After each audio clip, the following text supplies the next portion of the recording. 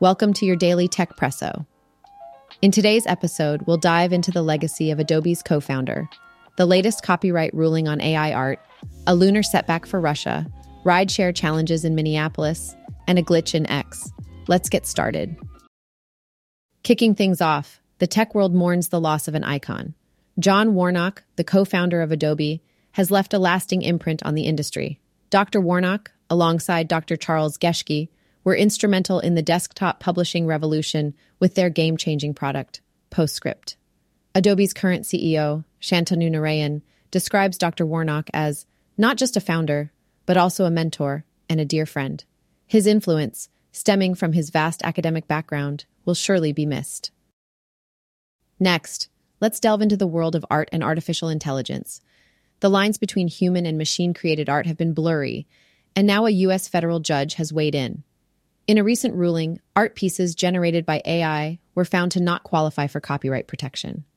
Stephen Thaler had pushed for AI copyrights, but the law, it seems, only has eyes for human creation. The debate, however, is far from over. Switching gears to space exploration, there's some unfortunate news from the lunar frontier. Russia's Luna 25 spacecraft met with an unexpected mishap, crashing during a critical propulsion system burn. This represents a significant blow to Russia's moon exploration objectives. Roscosmos, the country's space agency, has set up a commission to get to the root of this failure. But as we await their findings, the trajectory of Russia's future lunar missions hangs in balance.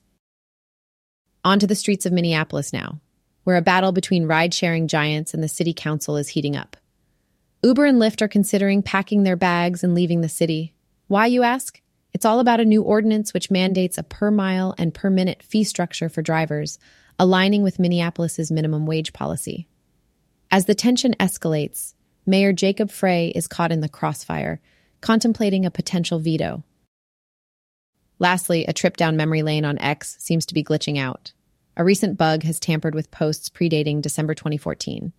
Images and hyperlinks in these tweets, including iconic ones like Ellen DeGeneres' Oscar selfie, are now displaying improperly. The cause? It might be tied to changes in X's URL enrichment and attachment features. One can only hope these digital memories can be restored soon.